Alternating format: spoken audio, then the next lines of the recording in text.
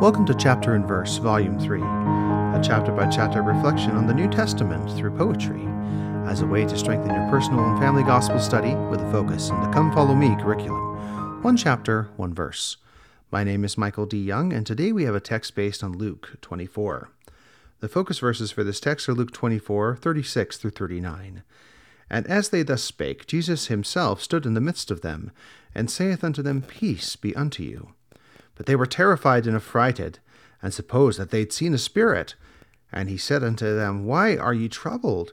And why do thoughts arise in your hearts? Behold my hands and my feet, that it is I myself. Handle me and see. For a spirit hath not flesh and bones, as ye see me have. And now the text. He is the only way. Why do fears arise in your hearts, and why the doubt, the care? I see these darkened, fearful thoughts, and give you my peace there. Come to my side, and see now the marks here in my hands.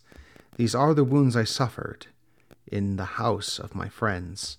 I am both flesh and bones today, not spirit here alone. I am the life, the light, the way, I have for thee atoned. So now we bear the witness true, the Lord still lives today, and show through what we say and do, he is the only way. Thank you for listening. If you like what you hear, please share.